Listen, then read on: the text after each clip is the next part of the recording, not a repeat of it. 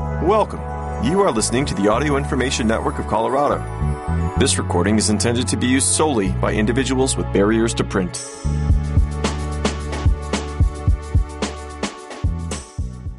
Your regularly scheduled program is not available at this time. Please enjoy this special broadcast on AINC. Thank you for joining us for Denver Metro News. My name is Dave Dell. Today I'll be reading articles from Denverite and Westward. From Denverite I'll be reading, Councilmember Hines is looking to provide funding for community benefiting projects by Desiree Matherin. And Here's what transportation advocates want to see from the mayor's budget by Rebecca Tauber. From Westward, I'll be reading, Westward poll gets similar but angrier responses than CPI on where Denver is headed by Katie Cheshire. And Mayor Johnston announces thousands in event grants to revitalize downtown Denver, also by Katie Cheshire. I'll finish up the hour with other articles from Westward. These first two articles are from Denverite. Councilmember Hines is looking to provide funding for community benefiting projects by Desiree Matherin. Are you part of a registered neighborhood organization or community group based in Central Denver's District 10? Well, Councilmember Chris Hines may have some funding available to help throw that block party, fix that newsletter, paint a crosswalk, or clean up some trash. Hines is implementing a community benefit fund in the district that will provide financial support to community-based groups. Through the program, which comes out of District 10's budget, groups can apply for up to $2,500 that will go toward community benefiting projects such as neighborhood beautification and safety concerns, increasing civic engagement, or cultivating community building. The program is similar to Councilmember Paul Cashman's District 6 Community Benefit Fund, which he started last year. A major difference is that Cashman's program is focused on RNOs. We specifically didn't say RNOs on purpose because while registered neighborhood organizations are in ordinance, that isn't the only way we get outreach from the community, Hines said. Homeowners associations will reach out. Some people take it upon themselves to circulate petitions, as an example. Hines said the program is something he's wanted to implement for quite some time, but for budgetary reasons was unable to. Now, with the resources available and with the success shown in Cashman's district, Hines is ready to start doling out the cash reasonably. He added that the goal of the program is to essentially provide gap funding to these groups. We wanted to expand our thought process of what a community benefit would be, Hines said. Some groups have already reached out to Hines. For example, the Golden Triangle Creative District would like funding for litter abatement and graffiti removal. Teller Elementary School also reached out and is looking for funding to paint crosswalks around the school with paw prints to show school pride, but also to increase safety. Hines said the money can go toward important projects like these, especially if it's something the community has been asking for quite some time. But the money can also go towards newsletter fixes and increasing engagement for meetings. Hines said that in the future, he'd like to continue to provide support to community groups, mainly because they are an essential part of the city's connectivity. Some examples include Creative Collective MailChimp or Zoom accounts, providing stipends for volunteers, making sure that groups have a place to meet, and providing food and childcare during meetings. These simple things could be big barriers for some organizations and participants. Funds are limited. To qualify, groups must have a W-9 and demonstrate community support. Hines said the application process is straightforward and simple so as not to include any additional barriers to groups. It's due by November 15th, and the funding may be issued by December. Here's what transportation advocates want to see from the mayor's budget by Rebecca Tauber. When the Denver's Department of Transportation and Infrastructure, DOTI, presented its portion of the proposed 2024 budget to City Council, many council members made one thing clear. The city is not doing enough to prevent death on Denver's streets. Council members asked for more money for things like the Safe Routes to School program and speed tables, and asked why DOTI has denied requests for specific district items like traffic lights and crosswalks. A letter sent to Mayor Mike Johnston this week asked for $550,000 additional dollars to combat traffic deaths, $5 million for safe routes to school, and $3 million for speed tables citywide. DOTI's advisory board, made up of 19 people appointed by the mayor and city council, echoed calls for more transit funding. In a letter sent to Johnston Tuesday, the board asked for more money to commit the city to Denver Moves Everyone, the latest in a number of city plans imagining future transportation networks for the city. The letter also asks the mayor's office to redirect funds for the Spear Tunnel system, predominantly for cars, toward efforts to improve school transit safety and bike lanes.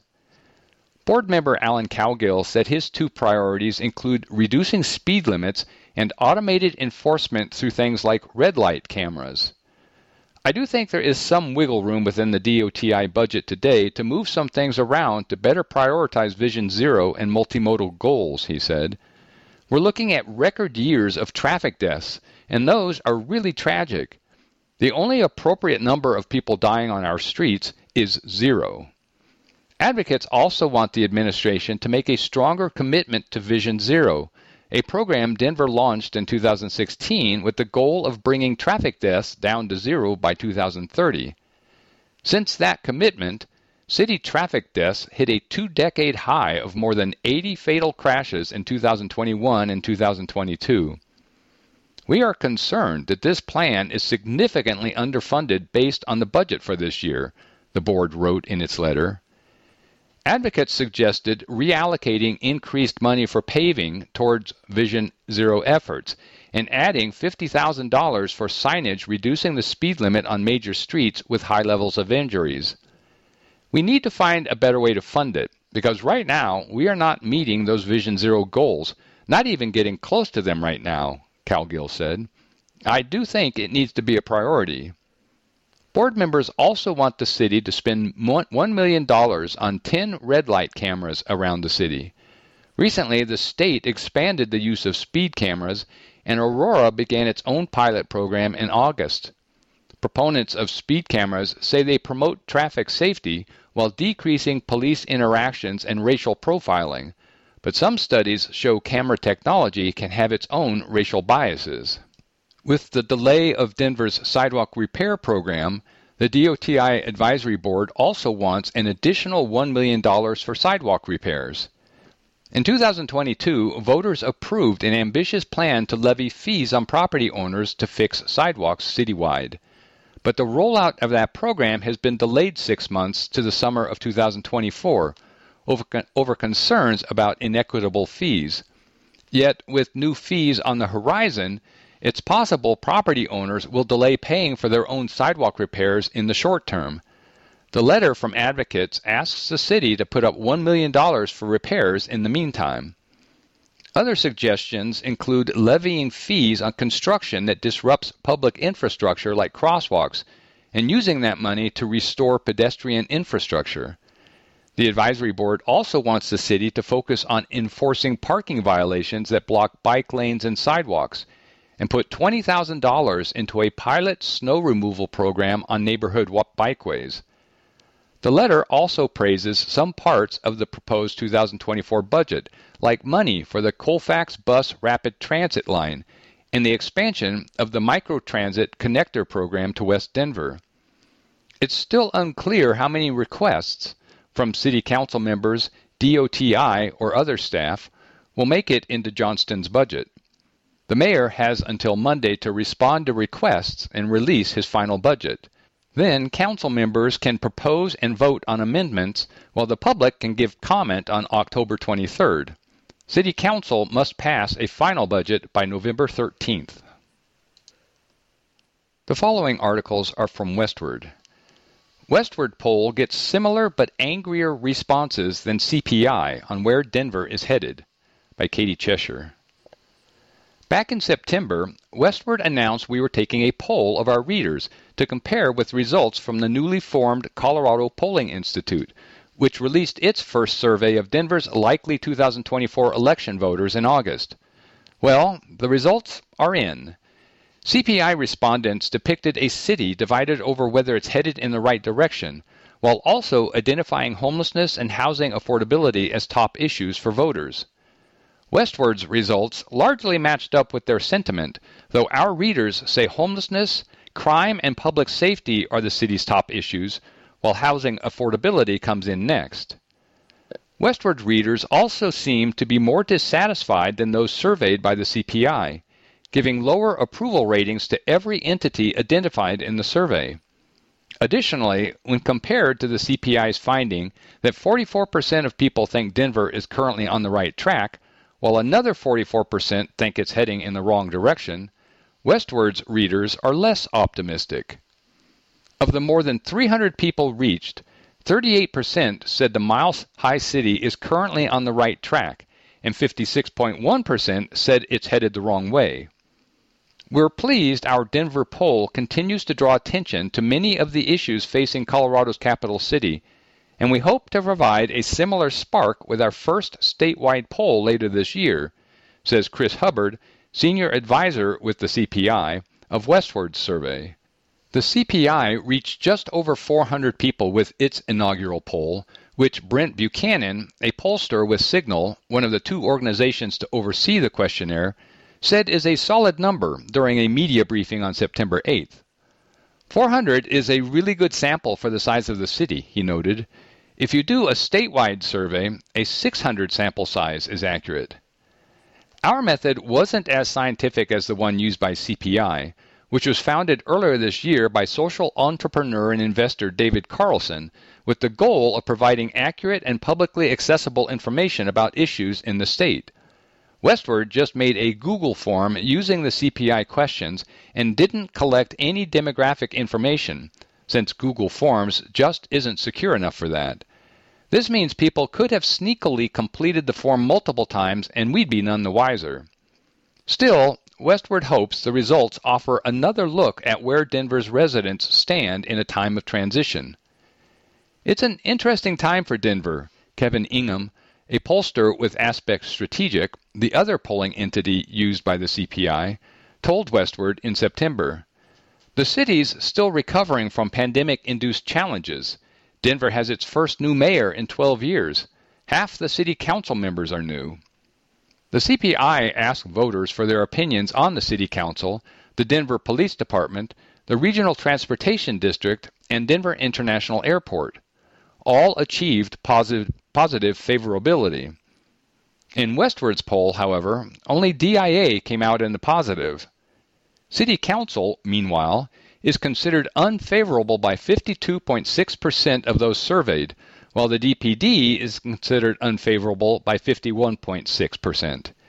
RTD got the worst results, with 55.8% of respondents rating it unfavorably. Despite seemingly endless complaints about DIA, 59% of Westward respondents rated it favorably. In the CPI poll, 71.1% did so, showing that our respondents were consistently more unhappy, even on the items they're happy with. When it comes to DIA, we're asking people just, how do you feel about your airport? Ingham offered on DIA's high ranking in September. It's not specific things about how it operates or how people feel about the Grand Hall construction or anything like that. As far as Denver Mayor Mike Johnston is concerned, respondents tracked with the CPI survey, with 39.7% ranking him favorably, 24.2% with no opinion, and 32.5% describing him as unfavorable. In the CPI poll, 46% ranked him favorably, 28.3% had no opinion, and 22.2% ranked him unfavorably. Johnston's homelessness plan had many respondents feeling like they didn't know enough to give an opinion in August, when the CPI conducted its survey and the plan was newer. Of those who replied to Westward, only 14.5% said they didn't know enough to approve or disapprove. Instead, 44.2% approve and 38.4% disapprove. Westward's readers are even more gung-ho on encampment sweeps than the CPI respondents. The CPI survey found 65% of people in support. Westward recorded 73.9%.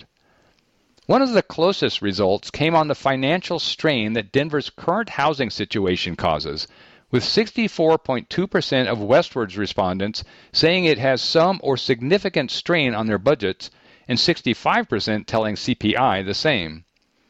One of Johnston's other priorities since taking office has been revitalizing downtown Denver, as seen with the recent announcement of grants designed to bring events to the area. What we know is that downtown Denver is the economic hub of the city of Denver, Johnston said at an October 10th press conference. We know as downtown Denver succeeds in its economic and social recovery, so goes the rest of the city and the rest of the region. And so we're very committed to making sure downtown Denver is a place that feels vibrant and safe and welcoming to residents, to workers, to visitors all the time. Both the CPI and Westward found in each of the polls that people aren't optimistic about the recovery of the city center, though they report that a majority of people feel safe in the Mile High City. Another result that falls in line with the CPI survey is the feeling about reducing the time city officials can spend in office from 3 consecutive terms to 2. In Westward's survey, 64.8% of people support that idea, and 63% of the CPI respondents do too. Westward readers are slightly more jazzed about the concept of ranked choice voting, with 53.6% saying they support the system, compared to the CPI's 48% finding. While many of the results between the two surveys had a similar outcome, the CPI encourages people to pay attention to those with slightly more stringent methods than Westward's when possible.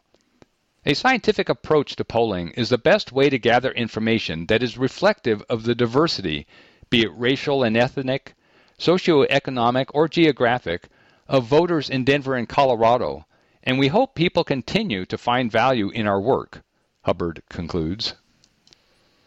Mayor Johnston announces thousands in event grants to revitalize downtown Denver, by Katie Cheshire.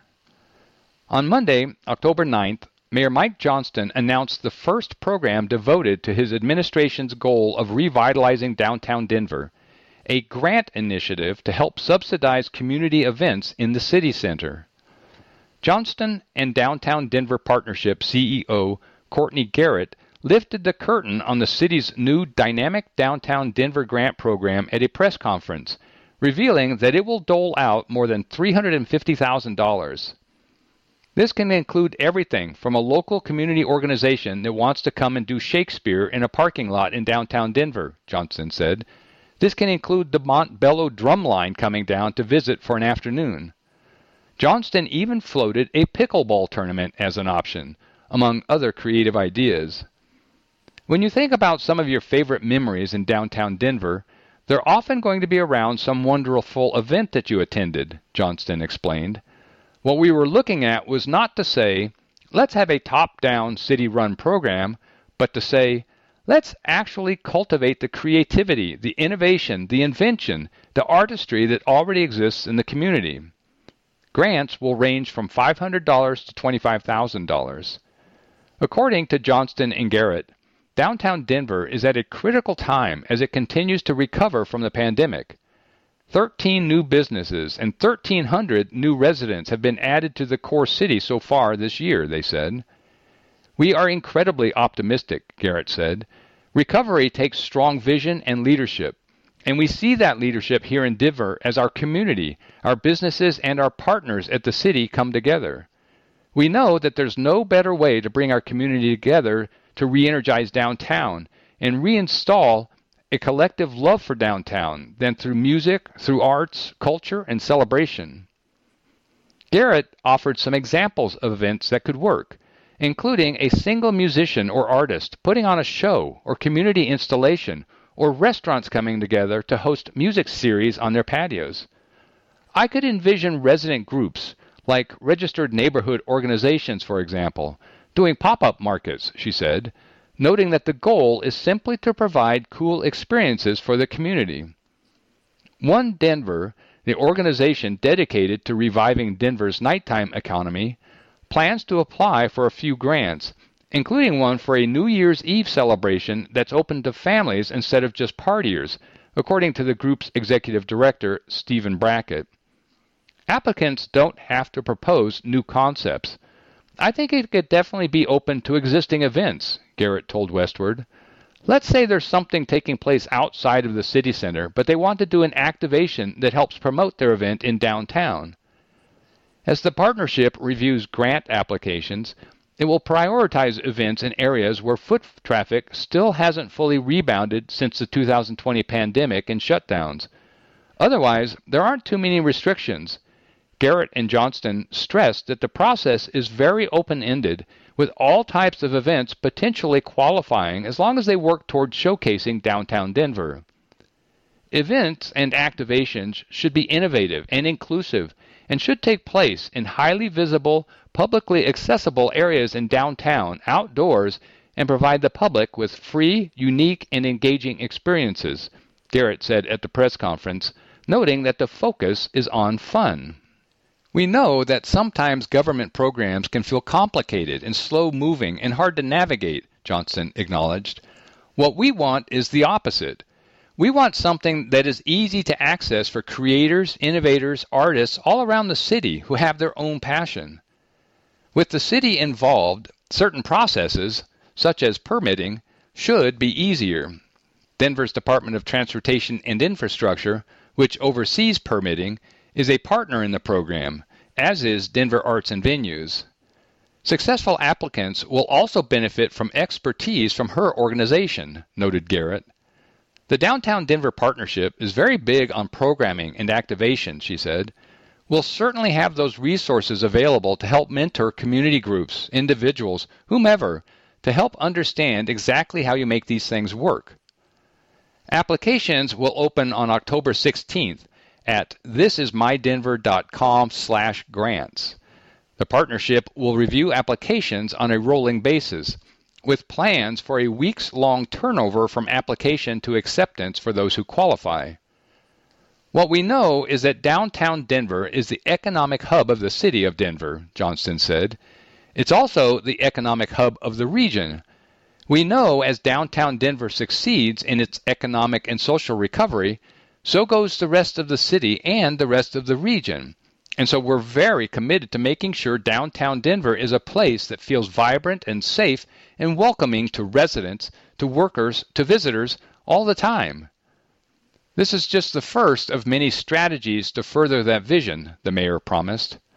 We'll look at other ways to make it easier for businesses that are currently downtown to be able to activate their public spaces and sidewalks, he said.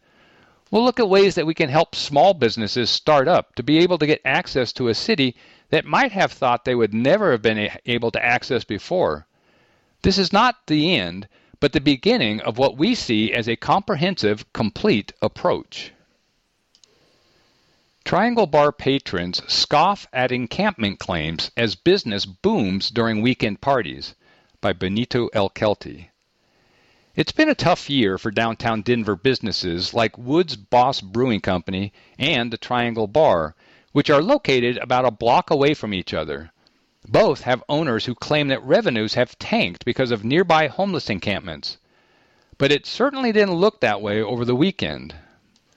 Woods Boss, a brewery and bar at 2210 California Street, held its annual block party on Saturday, October 7th, and people flocked to the Triangle at 2036 Broadway on Sunday, October 8th, for its farewell beer bust, after the owners decided to close indefinitely last week. Both events went off without a hitch, which warrants the question, are the homeless encampments really the issue? Patrons who spoke to Westward on Sunday scoffed at that notion, saying it's a bullshit excuse. It's kind of a cop-out, said Triangle frequenter Paul Anderson. Yeah, homelessness is an issue, but it's a cop-out. Phil Thomas, another longtime patron, said, we didn't come that often, but that was never a deciding factor. It was an issue to come and deal with here. It's not like they don't exist, but we go to places on Colfax all the time, and it never bothers us there either. Anderson told Westward he used to go to the original Triangle Bar that opened in the 1970s, and although he liked the new version that opened in 2017, it just didn't have the same vibe. But Denver's homelessness crisis has nothing to do with it, he insisted. The party disappeared, Anderson asserted. There's not a lot of reason to come down here anymore. According to patrons and even some of the owners themselves, the reason downtown businesses like the Triangle Bar are declining and having to close up shop also has a lot to do with the city's afterwork and nightlife scene diminishing after the COVID-19 pandemic. I don't want you to take away from this conversation that the homeless encampments are ruining the area. That's not the case entirely, said Woods Boss co-owner Chad Moore during the Saturday block party. That is a significant impact to this area and what people's ongoing perceptions are. There's also the impacts of people not coming back to their workplace downtown.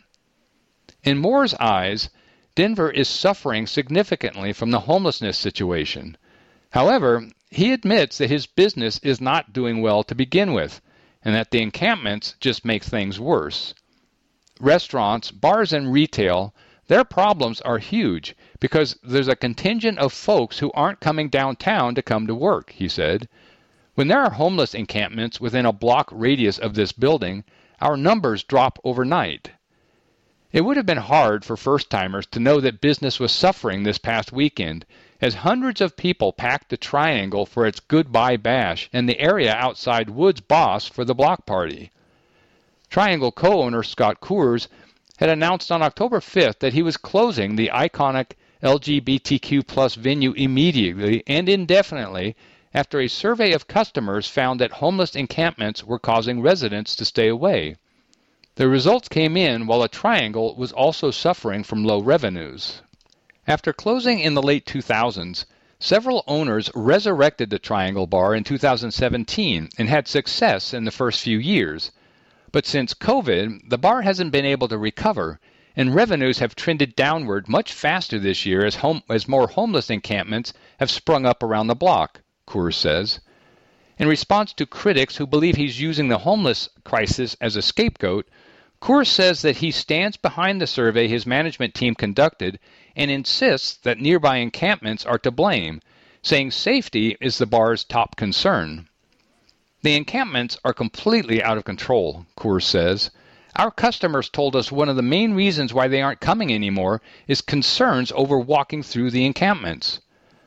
While it would have been hard to notice a decline in business on Sunday, Coors also points to the fact that a city sweep did just take place in the area 2 weeks earlier. Both the Triangle and the Woods Boss events went on for several hours.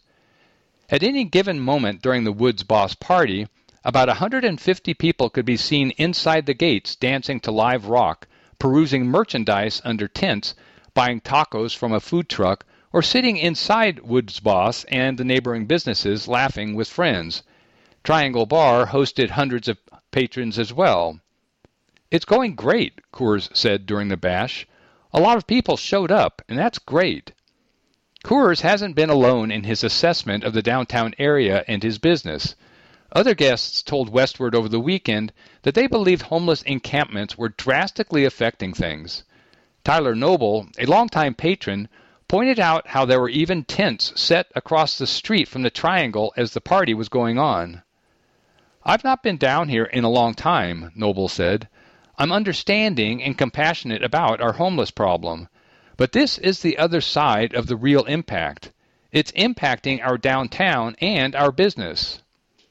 Bruce Ferguson, who used to come once or twice a week to the Triangle Bar, said he stopped after the pandemic because he became more concerned with homelessness and safety.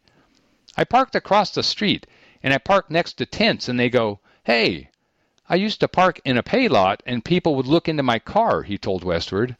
I don't need a problem when I come out. I don't want to engage with potential violence. Coors hasn't been the only business owner in the area that has complained and tried to urge the city to come up with solutions. He's teamed up with Danny Newman from the Mercury Cafe, Mark Burzins from the British Bulldog, and the owners of Woods Boss, among others. Moore and fellow Woods Boss owner Jordan Fink have been throwing annual parties on the 2200 block of California Street since the business first opened in 2017. Coors, Fink, and Moore all acknowledged that the sweep that happened in their area on September 27th was a welcome relief. Fink, however, admits that it also created conflicted feelings for himself and Moore. We're humans, and we recognize that they are humans, he said Saturday. But at the same time, there is the aspect of, thank God. There's been a firewall around us for 2 months, and it's significantly impacted our business and our safety. According to Moore, whenever homeless individuals set up shop on 22nd, California, Stout, any visual area here, our sales plummet. Fink adds that the hit can be as sharp as 50% drops in sales when that happens. While guests at the Woods Boss block party were aware that encampments are an issue in the area, several said they had good or fantastic experiences on Saturday. It's nice, said Kyle Freeman. I like that it's in October now. It used to be before the Great American Beer Festival in the summer. The weather's nice. I'm enjoying it. Freeman, who also works in the area, acknowledged homelessness is an issue around here, and I think people would like to ignore it. But you have to pay attention to it to know what's going on in your city. Madison Francis, who is also at the Woods Boss block party, told Westward, homelessness is an issue, and it's kind of dystopian to have these high-rises right across the street. I'm definitely sympathetic and in full support of finding them proper housing, adding, so far, my night has been fantastic. Absolutely. That hasn't been an issue tonight. When Fink and Moore threw their first block party back in 2017, they highlighted the Colorado Coalition for the Homeless as the charity that was getting proceeds from the event. Likewise, Coors says that he's given generously to groups that support the homeless in Denver. Those numbers that we get to donate back to the community are dropping because we're just trying to stay alive, Moore said. That's frustrating. Moore and Fink mentioned that they had to double their closing staff to make sure no one was alone at night after some complained of being threatened by homeless people in the area. Cars have also allegedly been broken into, and a storefront window was smashed by a rock. I wouldn't let my wife park across the street from Woods Boss when there were encampments, said Eisler, one of Saturday's guests and a close friend of Fink and Moore's. I didn't want her to go over there because the homeless will harass you, and then I heard they can get violent. So I only let her come here with me. Eisler, who has been working in an office near Union Station on Wewetta Street, told Westward that during the past few years, homeless encampments migrated from where he works to the area near Woods Boss and the Triangle. Finn talked about how there was a 6-block wall of homeless creating a physical barrier for people in the downtown area that used to walk over to us all the time. For a while, he said, there was tons of traffic, and then we saw that take a hard dive. To be frank, if a homeless encampment set up shop around these blocks again and sat there for over a month, we would be on the cusp, Moore charged. I don't know if we would make it. According to Fink, area business owners sat down with a lawyer last week to consider suing the city of Denver for negligence for not enforcing its codes and letting businesses take the hit. The issue is that there are certain neighborhoods where it certainly seems like the city has less concern about moving folks quickly, this being one of the neighborhoods where it doesn't seem to be high on their priority list, he said. We're expendable. The block in front of Woods Boss is part of a permanent posted cleanup area, which means that the city is supposed to regularly clear the area of encampments. For Fink and Moore, what they want to see is cooperation between businesses, the city of Denver, and the homeless. We need to figure out ways to generate the positive buzz that's out there, Moore suggested. Go talk to any of the customers who come here frequently, and they'll tell you it's a great place. If we can't all work together, then it's not going to work. We have to work together and figure it out. We can't just shut out and say, the area's too tough, we're not going to do a block party. That's why we're throwing a block party, Fink concluded, to say, hey, we're still here. George Morrison Sr. to be inducted into Colorado Music Hall of Fame by Teague Bolin.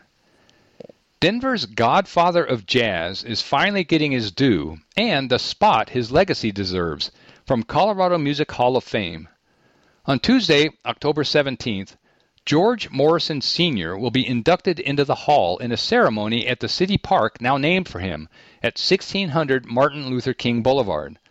The park, with its monumental half-violin erected in honor of the jazz-era great, was recently updated through a community grant from Amazon under the oversight of the Denver Park Trust and a committee of Whittier community members led by Dr. Awan Aturi. At the October 16th Denver City Council meeting, member Darrell Watson will introduce a proclamation highlighting George Morrison Sr.'s legacy and the upcoming induction. Watson will also speak at that event. Mr. Morrison Sr. was an extraordinary man, says Carlos Lando, former general manager and longtime on-air host at Denver jazz station KUVO and a Colorado Music Hall of Fame board member, who will also talk at the induction. A musician, a composer, a civil rights pioneer, and a 5 Points entrepreneur. Because he chose to remain in Denver, he was largely underappreciated and forgotten on a national level, even though he was an international star during the golden age of jazz. That was back in the days when 5 Points was known as the Harlem of the West, and echoed with the sounds of jazz music from not just George Morrison, a violin virtuoso and bandleader, but other legends like Cab Calloway, Duke Ellington, Count Basie, Jelly Roll Morton, and Bill Bojangles Robinson. He played for kings and queens and played with Duke and the Count, Lando says of Morrison. Morrison met with so much success that he set out to build a house on East 26th Street in Gilpin in the Whittier neighborhood in 1923. The community's reaction was a racist bombing attack, according to Historic Denver, and a burning cross on what was meant to be a lush front yard facing Manual High School. The local chapter of the Ku Klux Klan dismantled the foundation of the home in the dark of night nearly as fast as it could be put up in the bright light of day. But Morrison was used to persevering in the face of struggle. Born in 1891 in Fayette, Missouri, it's said that his first violin was self-made with a corn stalk, a piece of wood, and some string. In 1900, his musical family moved to Boulder, where he played for fraternities and sororities at the University of Colorado. He and his brothers would also play the mining camps in the mountains to the west and for hundreds of Jewish weddings in Denver. He moved there in 1911 when he married his wife, Willa May, but he still dreamed of playing classical violin and eventually moved to Chicago to receive classical training from the Columbia Conservatory of Music. Even with such credentials, no orchestras or symphonies of the day would hire black musicians. Morrison's yearning to make music wouldn't be denied. He formed an 11-piece band that recorded with Columbia Records, producing a hit foxtrot called I Know Why in 1920, and playing regularly at the Carlton Terrace Supper Club, a Tony dance hall at the corner of Broadway and 100th Street in New York City. That same year, Morrison toured Europe and played a command performance in London for King George and Queen Mary. Morrison returned to Denver and signed with the Pantages Circuit not long after, booking performances at major cities throughout the West. A second black ensemble, the Melody Hounds, included East High School graduate and singer Hattie McDaniel, some 15 years before her historic Oscar-winning turn in Gone with the Wind. For many years, Morrison and Morrison's Jazz Orchestra enjoyed a long-term residency at the Albany Hotel, which stood with grand style for nearly a century at 17th and Stout Streets. Once completed, Morrison's house on Gilpin served as a safe haven for black performers traveling through Denver, who were barred from most hotels because of the color of their skin. And it wasn't only visiting big-name musicians who enjoyed the hospitality of Morrison's home. Scores of aspiring musicians also came, taking lessons from Morrison, sometimes free of charge.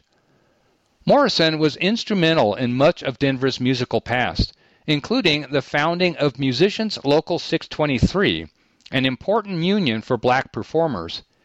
He also volunteered as a music teacher for Denver Public Schools, an act of charity and support for public education that doubtlessly inspired his son, George Morrison Jr., to follow in his footsteps and break barriers of his own in Denver academic history. As a nod to Morrison Sr.'s dedication to education, the Denver South High School Jazz Band will perform at the induction ceremony. Despite all his success, Morrison never achieved his dream of playing with a professional symphony orchestra. The first African American to play with the Colorado Symphony was Charlie Burrell, another member of the Hall who just turned 103.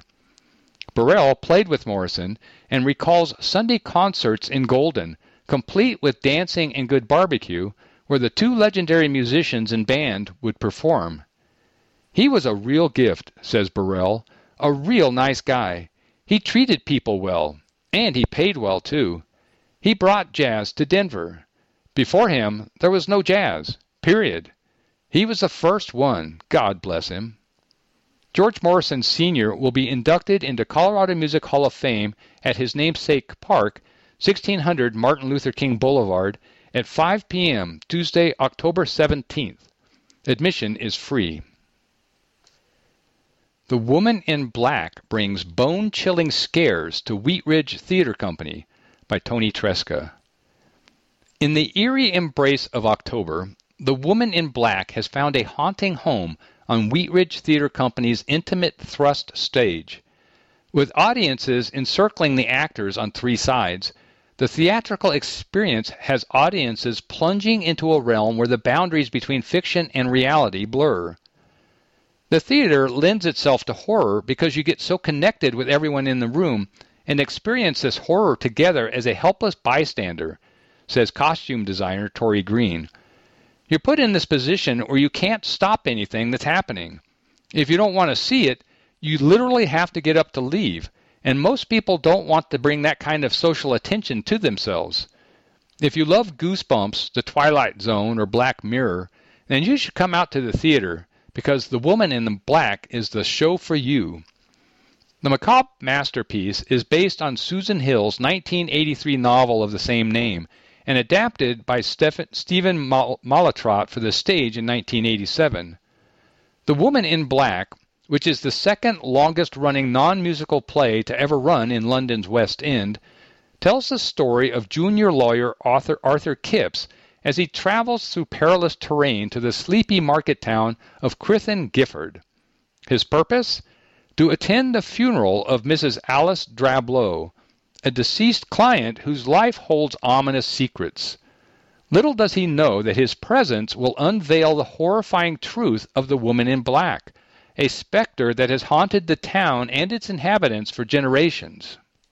According to executive producer Maru Garcia, The Woman in Black is a classic horror story that is very attractive to audiences in October. Even though she is not a big fan of horror and worries that this play will be too frightening for her to attend, she is happy to have found artists on board who are eager to capitalize on the intimacy of the space to create an all-encompassing horror experience. Artists like Jameis Wilkes, who designed and constructed the show's set. He's a connoisseur of horror and co-chair of the Horror Writers Association's Colorado chapter. I am very familiar with the original novel, quite like the 1989 TV movie, and I love the recent film with Daniel Radcliffe, even though it got middling reviews, Wilkes says. And I might be biased because I have a theater background, but I think the best presentation of the Woman in Black is on stage. It takes the story you know, but tells the narratology differently. Since it's much more of a past tense type tale, it allows Arthur to really reflect on the haunting. Ronan Viard, who plays young Arthur Kipps, knew absolutely nothing about the story. I never saw any movies, and I don't like horror movies. If others don't like horror, they should be afraid, because this play is really spooky. My focus as an actor is not trying to be scared or play up the horror. This is a very deep story about one person's very intense journey. So I'm trying my best to be as sincere as I can and honor the reality of what this guy's going through, he continues.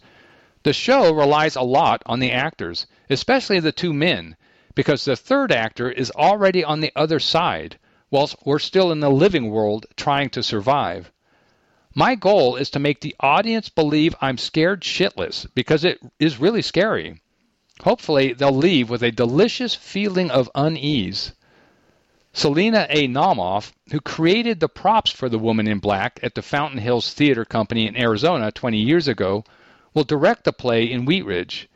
Since working on the production 2 decades ago, the play has tantalized Naumoff, who thought it would be perfect for the company's stage.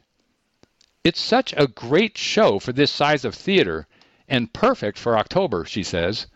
A lot of theaters' shows don't work because they make the ghost too obvious. Directors want the audience to see the ghost, but we're not going to let you know for sure every time she's on stage. There's a couple of times where the audience is going to go, "Did I just see the ghost?" We're going to play psychological tricks on the audience. The audience should leave worried that they are haunted and bring this ghost home to their family. There are accidental jump scares. That cannot be helped. But there's no splash zone for blood. It's just not that kind of show. The play's creative team, which also includes co-stage manager and board operator Kevin Flomberg-Rollins, co-stage manager and dramaturg Sina Hirsch, light designer Devin Meck, props manager Melanie Maynor, and sound designer Rick Reed, is diligently working to subtly increase the play's suspense. As far as leaning into horror, most of the time, and I learned this from Hitchcock, you just have to suggest something and then let someone's imagination run with that, Wilkes shared. I've seen a lot of different productions of The Women in Black on stage, and the most effective ones really nail the technical elements. I have to make sure I'm not doing anything on stage that's going to blow up the mood. It's just a suggestion of what's there and nodding to the spooky elements. It's thought-provoking because it plays on the sense of personal trauma, adds Hirsch, who portrays the titular woman in black in addition to her technical duties. There are elements of this play that touch me as a mother and a daughter. If you just listen to the script and embrace the experience, you're going to get a lot out of this macabre experience. It's scary, but it's not disgusting. You aren't seeing Saw. Patrick Brownson, an actor navigating the complexities of playing old Arthur Kipps as well as every other character in the show, sees the play as a therapeutic release. It's not just about horror to me. The main theme of this play is the power of storytelling and how powerful it is to share your story with an audience, he says. Stories affect the person telling the story as much as it does the audience receiving it, because this is very much about the character using this story to purge himself of his past. All his negative emotions, all of these horrible feelings and horrible things that happened to him 20 to 30 years later, he still cannot get over it. So this is a therapy session for him. The Woman in Black transcends the boundaries of traditional horror, offering more than jump scares and fleeting frights. This production, with its seasoned cast and dedicated crew, epitomizes the power of theater to evoke emotions and provoke thoughts. It truly is the ultimate seasonal event, Wilkes touts. It's perfect for the person who doesn't want to go on an interactive haunted house to be chased by some stupid-ass zombie with a chainsaw, or if you want to do something other than going to the movie theater. This is the way horror was meant to be experienced. The Woman in Black runs Friday, October 13th through Sunday, October 29th. Wheat Ridge Theater Company, 5455 West 38th Avenue, Unit J, Wheat Ridge. Get tickets at wheatridgetheater.com. Audacious Immersive's The Haunting of Your House Teaches How to Be a Ghost by Tony Tresca. With Halloween right around the corner, Audacious Immersive is getting in the spirit, bringing Denver a spooky afterlife experience that blurs the line between life and death.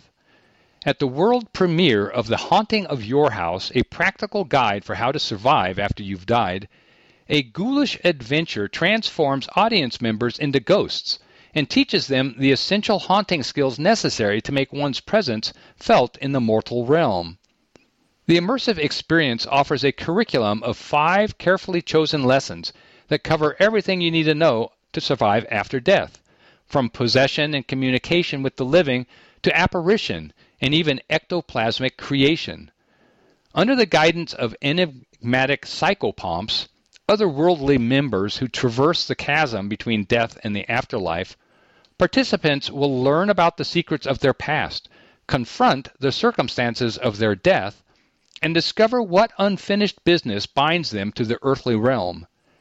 It's kind of like a ghost tour, but what elevates it into theater is that we're all experiencing our first moments of death in the afterlife together, says Sarah Stevenson, who designed the set and is portraying a doll named Lucy that attendees will learn how to possess. I would say that it's perfect for anyone who likes Halloween and wants to learn how to haunt their neighbors when they're gone. Where else are you going to get practice like this? Ren Manley, the organization's founding artistic director, wrote and directed The Haunting of Your House, which is Audacious Theater's 8th original Halloween production. It premieres at the First Baptist Church of Denver on Friday, October 13th, and runs through Sunday, October 29th. I actually wanted to do this in 2022, but I got pregnant in 2021, so we had to pivot, Manley says. I'm at that point in the millennial generation where I miss ghost movies, and I always need more spooky things in my life. Audacious tries to do something creepy every year around a different theme. Last year was Project Seven Sins, and the year before that was Lady Killers. This year, I'm looking forward to leaning more into the fun of ghost stories and the supernatural. As a kid, I was terrified, but also fascinated by them, and I've done a million ghost tours, so ghosts are fundamental to my core. The Haunting of Your House really just puts a lot of my personal interests together in one massive project. Manley's inspiration for this ethereal venture sprouted from an illusion called the Pepper's Ghost Effect, which is a technique dating back to the 1800s. The practice, which involves reflective surfaces and clever lighting, allows an out-of-sight person or object to appear as a transparent specter. Typically, this effect is used to make an audience believe that a ghost is appearing in front of them. However, Manley had a slightly different idea for how to apply it here. Almost all of my ideas for shows come from one little thing I think would be really cool, says Manley. I knew they used Pepper's Ghost on Disney's Haunted Mansion ride, but I didn't realize that it was this effect that had been around for hundreds of years and didn't actually need electricity or anything. It was actually really simple. And then I thought, wouldn't it be cool if the audience could be the ghost? It's a reflection, so the ghost sits in a dark corner. Then there's some sort of clear glass, or in our case, plexiglass, and when you illuminate one side of it, that creates an illusion of this transparent-looking version of yourself, she explains. It's basically just a lighting effect on glass that creates a transparent ghost look on the audience. While in ghost mode, the crowd will navigate the spookified church and learn how to use such apparatuses as the Scaramin, the Apparate-O-Matic, the otherworldly Ouija planchette, the spectral reasoning detector, and more. As they move around the building during the 1.5-hour tour, attendees are encouraged to interact directly with the performers. I really wanted to take the natural magnificence and gravity of the church and integrate it into this other dimension where things look familiar, but the more you go into the space, the more they seem surreal, said Stevenson of the Scenic Design. One way I'm doing that is through the use of portals, where you enter from one space into another that maximizes all different kinds of effects. At the heart of the experience are the psychopomps, played by 6 different actors who guide the participants through the afterlife. According to Manley, the actors are sharing the role in a manner similar to the way the Denver Center of Performing Arts cast the role of David Byrne in Theater of the Mind, in which each actor played Byrne while guiding their respective audiences through the installation. Since we have 6 different people all playing the same character, finding out how to make the same character work for each of these individual actors was a fun process, Manley says. We actually started the whole process with an intensive weekend with the actors before we got going, because Audacious is immersive, which requires a little bit of different style of acting. It seemed like a good idea to lay down ground rules for anyone who hasn't worked with us before we bring everyone into rehearsals. Designed for ages 12 and up, this experience beckons to Halloween enthusiasts, the curious and the brave. Manley emphasizes that the show is more about seasonal fun and festivity than outright scares. Participants can actively engage or observe passively, ensuring an inclusive experience tailored to individual comfort levels. The Haunting of Your House, a practical guide for how to survive after you've died. Friday, October 13th through Sunday, October 29th. First Baptist Church of Denver, 1373 Grant Street. Find tickets at audacioustheater.com. Thank you for joining us for Denver Metro News. My name is Dave Dell. If you enjoyed this program, please register for our free services at www.aincolorado.org or by calling 303-786-7777.